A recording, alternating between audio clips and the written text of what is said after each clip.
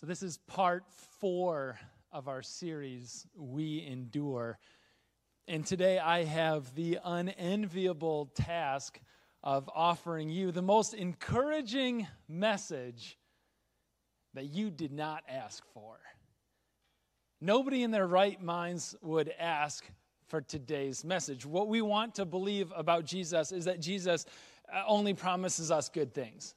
We want to believe about Jesus is that Jesus promised us riches and Instagram fame. That Jesus promised us that our sump pumps would never go out and our basements would never flood. We want to believe about Jesus that he promised us that we would never bite into a pizza roll before it was finished cooling and scald the roof of our mouth. Why do they take so long to cool down? We want to believe about Jesus that he only promises us good things.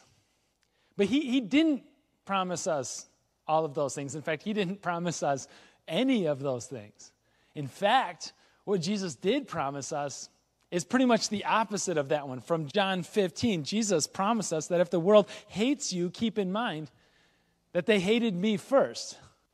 He promised us in that same passage, John 15, that if they persecuted me, they will persecute you as well.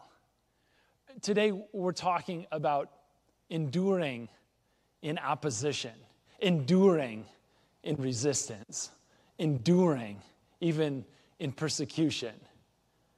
As we jump into the message today, I want us to be aware of some things, though. I want us to be aware that this is a message that you didn't ask for, but it is, at the end of the day, if you'll stick with us for long enough, it's an encouraging message nonetheless. Let's jump into today's passage. We're continuing on in 1 Peter chapter 4, and we're going to pick it up in verse 12, where Peter tells the church then, and he tells all of us, the church today, dear friends, do not be surprised at the fiery ordeal that has come upon you to test you as though something strange were happening to you. I want to pause right there, and I just want to highlight that he says, don't be surprised. Don't think that it's strange, this fiery ordeal.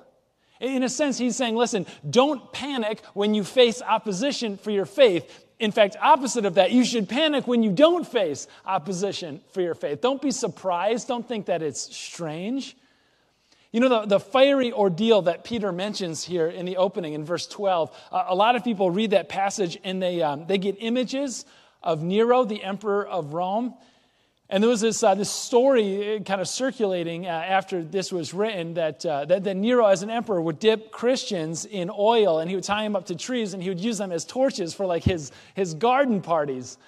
And that fiery ordeal kind of brings to mind that language. And I want to highlight something. That story is probably grounded more in legend than fact. And as Christians, we have to have like the honesty and the integrity to like name that. But there's still the fact, though, that Nero was, by most accounts, a pretty despicable human being, a person. We talked about the Rome burning to the ground only a couple years historically after this letter was written by Peter, a letter that was written from Rome itself. And whether or not Nero was the one who started that fire and blamed Christians, again, we can't 100% be sure, but what we do know is that on top of the ashes and on top of the rubble of the city of Rome, 2/3 of it that burned down in that fire, Nero did decide it was a good time to build this palatial estate on top of the ashes of his burned city. Not a great look. I want us to highlight something about Nero and his character, that he did have his mother, his own mom, killed.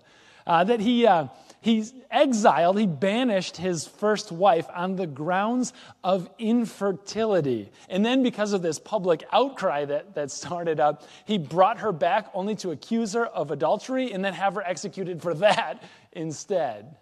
This is the kind of guy that Nero was. What it meant to get on his bad side meant danger for you. And Christians were already in this time on his bad side. And so when we talk about opposition to the faith, when we talk about resistance, when we talk about persecution of the faith, listen, church, I'm trying to navigate between a couple of extremes right now. right? On the extreme of saying the Nero persecution, and there is still persecution in the world today. And also, not everything bad that happens to you, see the pizza roll illustration earlier, not everything bad that happens to you is persecution. I mean, some things that aren't persecution, right? If somebody sits you down and calls you out for some kind of a sin in your life, you're not being persecuted. In fact, just the opposite. They're trying to restore you to holiness and community, doing life together. That's not persecution. If you get arrested or tried for doing something illegally, especially in this country, the chances are it's not persecution.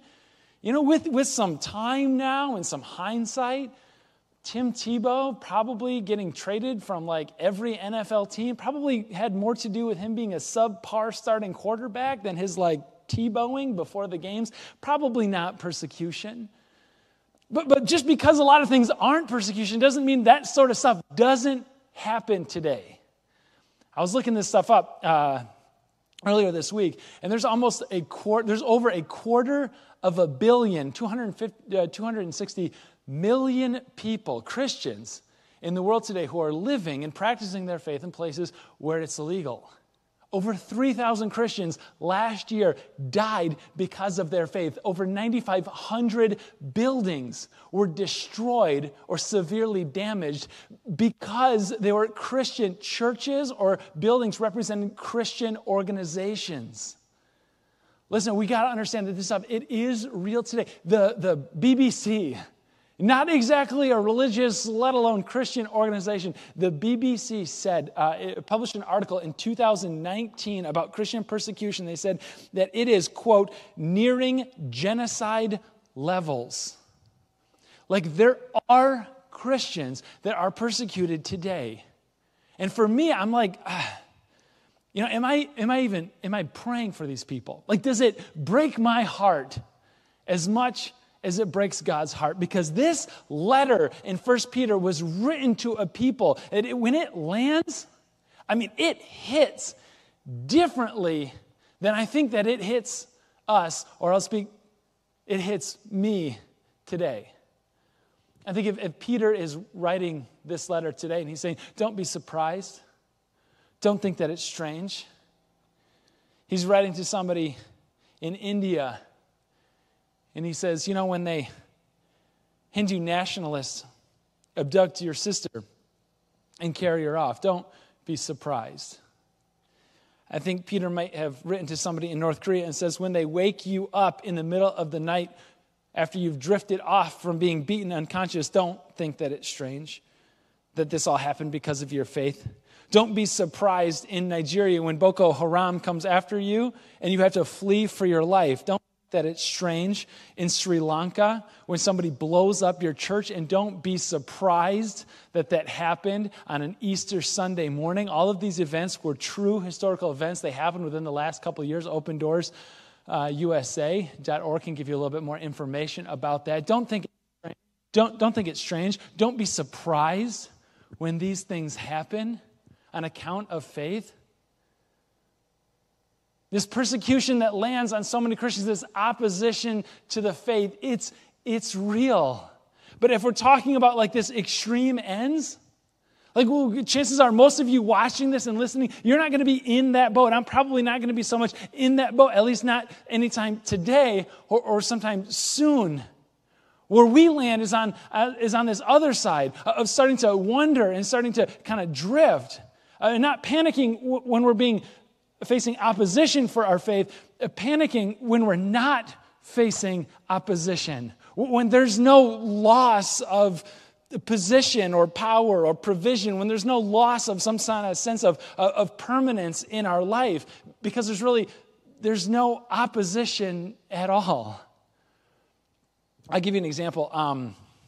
As a soccer dad, I've had an opportunity now to take in quite a few games at a variety of different levels. And I've noticed some things about some of the players and some of the opposing players on the other team. And just kind of watching these people go about their games. Some groups of people, soccer players, when they're not playing, they're gathered in a circle. And half of them in the circle have their backs to the game. They have no idea what's going on. The other half of the players that is at least facing game, they're not watching the game at all. They're braiding blades of grass next to the field. Now let me ask you something. The opposing team, when they look over and they see this circle of players, or they see somebody like trying to play like the flippy bottle game and like land it on the bench, do they think that is somebody worth paying attention to? Absolutely not. But there's like another class of player. There's a class of player who, when she's not on the field, when she's not playing, which is rare, she's like staring at everything happening on the field. She's yelling out plays, and she's telling her teammates that they're out of position. She's heckling the refs as like an 8-year-old. I know, it's intense. You think the opposing team is taking note of that player? Absolutely. When she comes onto the field, she's double or even triple teamed at all times. Why? Because she's doing something worth resisting. There's pushing. When she comes onto the field, there's pushing and there's pulling. There might be a little bit of tripping involved there. There's some kicking. Why? She's doing something worth resisting. When you experience that resistance, when you experience some of that opposition, do not be surprised. Do not think it's strange, because Christianity is not a playground, it's a battleground. Expect it. Don't panic when you face that opposition or that resistance. Panic when you don't. But when you don't, verse 13, when you don't, rejoice, he says, but rejoice inasmuch as you participate in the sufferings of Christ, so that you may be overjoyed when his glory is revealed. And I just kind of wonder, a couple of things. The first one is, do we participate with the sufferings of Christ? Like, if you had to identify or kind of call to language some of the experience you have in following Christ. I mean, let alone the severe persecution kind of stuff that I mentioned earlier, but sometimes today, I mean, it might look like one of you watching this as a young person, experiencing COVID, experiencing this sheltering, this shutdown, and the loneliness that comes along with that, and knowing that you sort of bring it on because you've made this commitment to say, I'm not just going to date anybody. I'm gonna save out, I'm gonna hold out to find somebody who shares the same faith convictions that I do. And so you've said no to a lot of people, and then this happens, and you're like, listen, I should have just said yes to somebody, at least so I wouldn't be so alone. And I just want to say, don't be surprised. Don't think that it's strange. The resistance that you're experiencing, the feelings that you're experiencing, they're happening to you not because you've done something wrong, but because you've done and are doing something right. Like, I want to talk to those of you, if you're in sales, and it is an industry norm in your world to overpromise and underdeliver. That's what everybody just does instinctively. And because of your Christian conviction, you have decided, I'm not going to do that. That's not going to be part of my business practices. I'm going to live a professional life that's full of honesty and that's full of integrity. And you have watched as clients have signed with competitors because of what they're promising. And you haven't seen the payback to that at all. Don't be surprised. Don't think that it's strange. What's happening to you isn't because you've done something wrong. You've done something right. Those of you seeking a job right now, and there's a lot of you, and you didn't get an interview because you didn't embellish on your resume and you didn't claim to have work experience that you didn't have, and don't think that it's a surprise. Don't think that it's strange. you're doing something right. You're doing something worth resisting. But Peter also says, rejoice. Like, rejoice in these sufferings? How can I rejoice? What sense does that make? I'll tell you about something. I don't default towards rejoicing in resistance or rejoicing in sufferings. That's not my default. My default is towards a life of ease and comfort. Like, that's where I would want to go. And I can see that in me, and maybe you can relate in a number of different ways. In my life of generosity, I default towards generosity that looks a little bit more like tipping than it does sacrificial living. In my prayer life, I find myself defaulting towards ease and comfort, asking God for the things that I need or maybe want, rather than a prayer life that is fully surrendered to God. Maybe you can relate. Attending worship, watching church online, kind of cautious about digging in, cautious about joining a community, one of those small groups, even if it's over Zoom. Like, I don't know, I'd have to really put myself out there. I'm not super comfortable with that. Rejoicing in sufferings, I can't quite get there. My default is a life of ease and comfort. Rejoice. I tell you like this. Several years ago, my wife had a shoulder injury that may or may not have had something to do with the racquetball court here at the Kentwood location. And it wasn't awful, nothing too much was done about it, but it was this nagging kind of pain that wouldn't go away, and there was some mobility restrictions, And so it's been several years, but we decide it's time to maybe do something about that. Go in and see somebody. This arm at times, it's uncomfortable. And so I'd like the mobility back. I'd like the pain to go away. I'd like to return to a life of ease and comfort.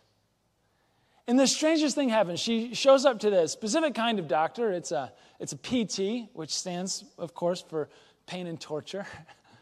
Not really, in case you have an appointment, first timer coming up, but those of you who are physical therapists, you do know what I'm talking about. She shows up to the physical therapist's office, it presents the issues. Shoulder is sore, sometimes it hurts more than others, limited mobility. And what do? It's so interesting to me. They send her home with this piece of stretchy plastic and says, here's what you do. Because your shoulder is sore, because you have limited mobility, we're going to have you move it several times a day. We're going to have you not only move it, but also we're going to put resistance on that shoulder. And so it's actually going to hurt even more than usual. And once or twice a week, we're going to have you come in and we're going to kind of wrench around with it for a little while. And that's going to be really uncomfortable for you. It's so strange to me, this concept from a physical therapist. And some of you have been in that boat where you've practiced this weeks, months, sometimes even years, and seeing a little progress along the way. And sometimes it's all of a sudden. Other times it's a little bit of progress over a long period of time. And then it's all of a sudden hey, wait a second. I've got my mobility back. I've got this comfort back. The pain has gone away. This strange thing, a TheraBand, resistance band, whatever you call it, it helped. I want you to consider something with me, church. Is it possible that Jesus, as the great physician, the great physical therapist, has prescribed to you the exact amount of resistance that is required, not to tear you down, but to build you up? Or maybe I could say, to lift you up. Because that's what Peter says. Peter says in 1 Peter 5, verse 6, in the next chapter he says, humble yourselves, therefore, under God's mighty hand, that he may lift you up in due time. Cast all of your anxiety on him because he cares for you. Cast all of your anxiety on him because he cares for you. As cast, it's a fishing term. Cast, throw it out there. Hurl it out there, in fact. Cast it out there. Send it on into the sea. Peter understood the images as a fisherman. He got the picture that he was calling to mind. Cast all of these anxieties on him, for he cares for you. You know, when opposition comes, when this resistance sets in, and you're wondering, did I do something wrong? No, you did something right. Cast it on him. You know, what happens for me? I don't have a problem like going to God in prayer during those seasons of worry or seasons of anxiety. And I don't have a problem going to God in prayer over those things. I have a problem surrendering those things to God. Like, I'll pray about them. You know, I'll cast. You know, it's yours, God. It's out there. And then as soon as I say amen, it's like I go into the water and I scoop up what I had just cast and I'll take it back to myself and I'll carry it on. And what I'm doing is maintaining that I am responsible for this yet. I've cast it on you, but then I take it back to me. And I'm going to be the responsible for the outcome of making sure that the outcome that takes place is the outcome that I had predetermined, that I want to happen. And what makes matters even worse is that he starts that as saying, humble yourselves, the first word. It's like there's this sense of pride. And if you think about it, how arrogant is it to cast something to God, surrender it up to him, and then when you say amen, say, yeah, but I don't think you're actually that big enough. Like, I don't think you're actually as big or as capable as I am. And so I'll take that thing on back to myself.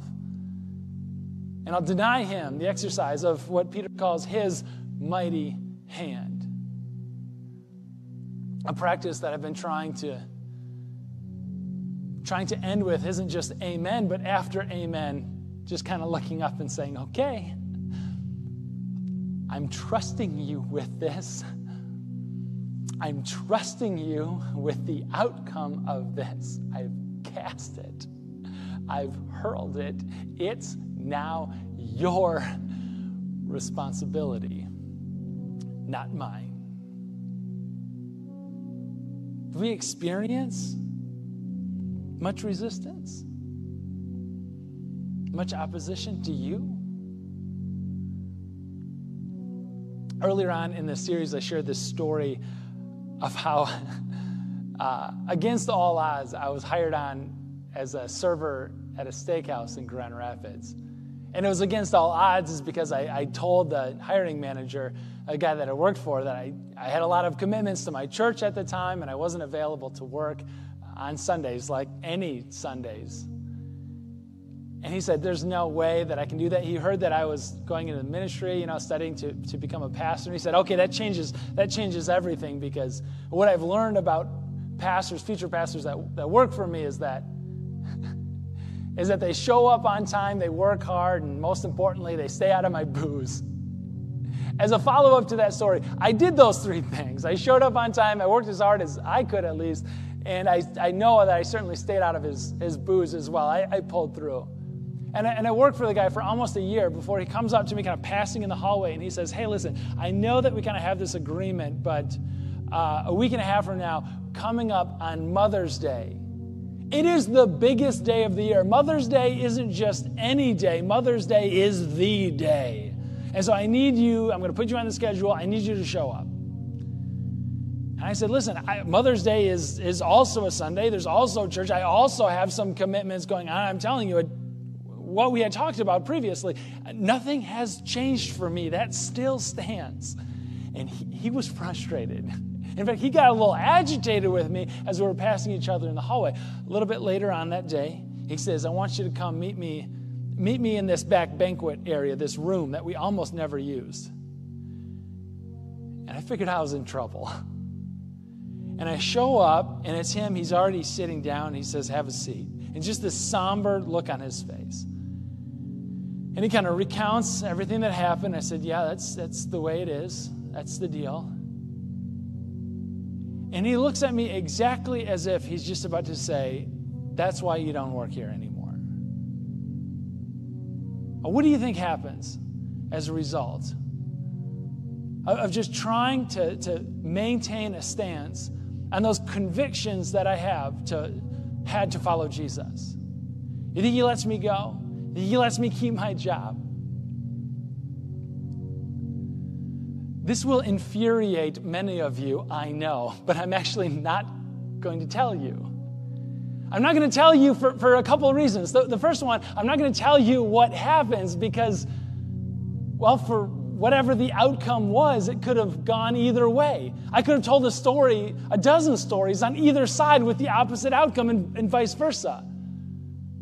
But mostly, I'm not going to tell you what happens because the outcome isn't the most important part of that story. The outcome isn't the most important part of our decisions. Jesus did not ask for us to own the outcome. He asked simply for our obedience. The obedience is our responsibility. The outcome is God's. When you show up, and when you give sacrificially, and when you live wholeheartedly out of love, not just for people that you like, but more importantly for people that you do not like, and you experience resistance and opposition, and it becomes very, very difficult for you to follow Jesus, remember, the outcome is not your responsibility. Simply to say yes to Jesus and be obedient in the near term, that's what's up to you. Don't be surprised when you face opposition. Don't think it strange when you face resistance for following Jesus. Is it possible that he has the exact prescription for the right amount of resistance to offer you? And your only responsibility is obedience. And he will handle the outcome. Our gracious God in heaven, Lord, somebody is facing right now a difficult decision, and they're trying to live sacrificially. They're trying to live on mission with you. Spirit, I ask that you provide for them the courage to follow through on this godly conviction that you have placed in their hearts. God, I pray for the person who's not experiencing resistance, who's not experiencing opposition. I pray for the person who's wondering if they're even doing anything worth resisting from the enemy. And Spirit, I pray that you would invade that heart as well, and that you would provide this holy restlessness that chases after you and pursues you and might even live a little more dangerously in this world because of you. After all, this is not our home. We're not tourists passing through. We're not immigrants making it our home. God, we're exiles. We belong to another kingdom. We belong to your kingdom, not this world. We're here for an undefined amount of time, but we belong to a kingdom, Jesus, that's yours, a kingdom where we return hate with love, a kingdom where we return a slap on the cheek with a turning to the other one, where when somebody, a kingdom where somebody asks us for a shirt off from our back, we turn and we give them our jacket as well. God, Peter, he tells us that's the kingdom to which we belong. Yours is the one to whom we belong. Bless us with obedience this week.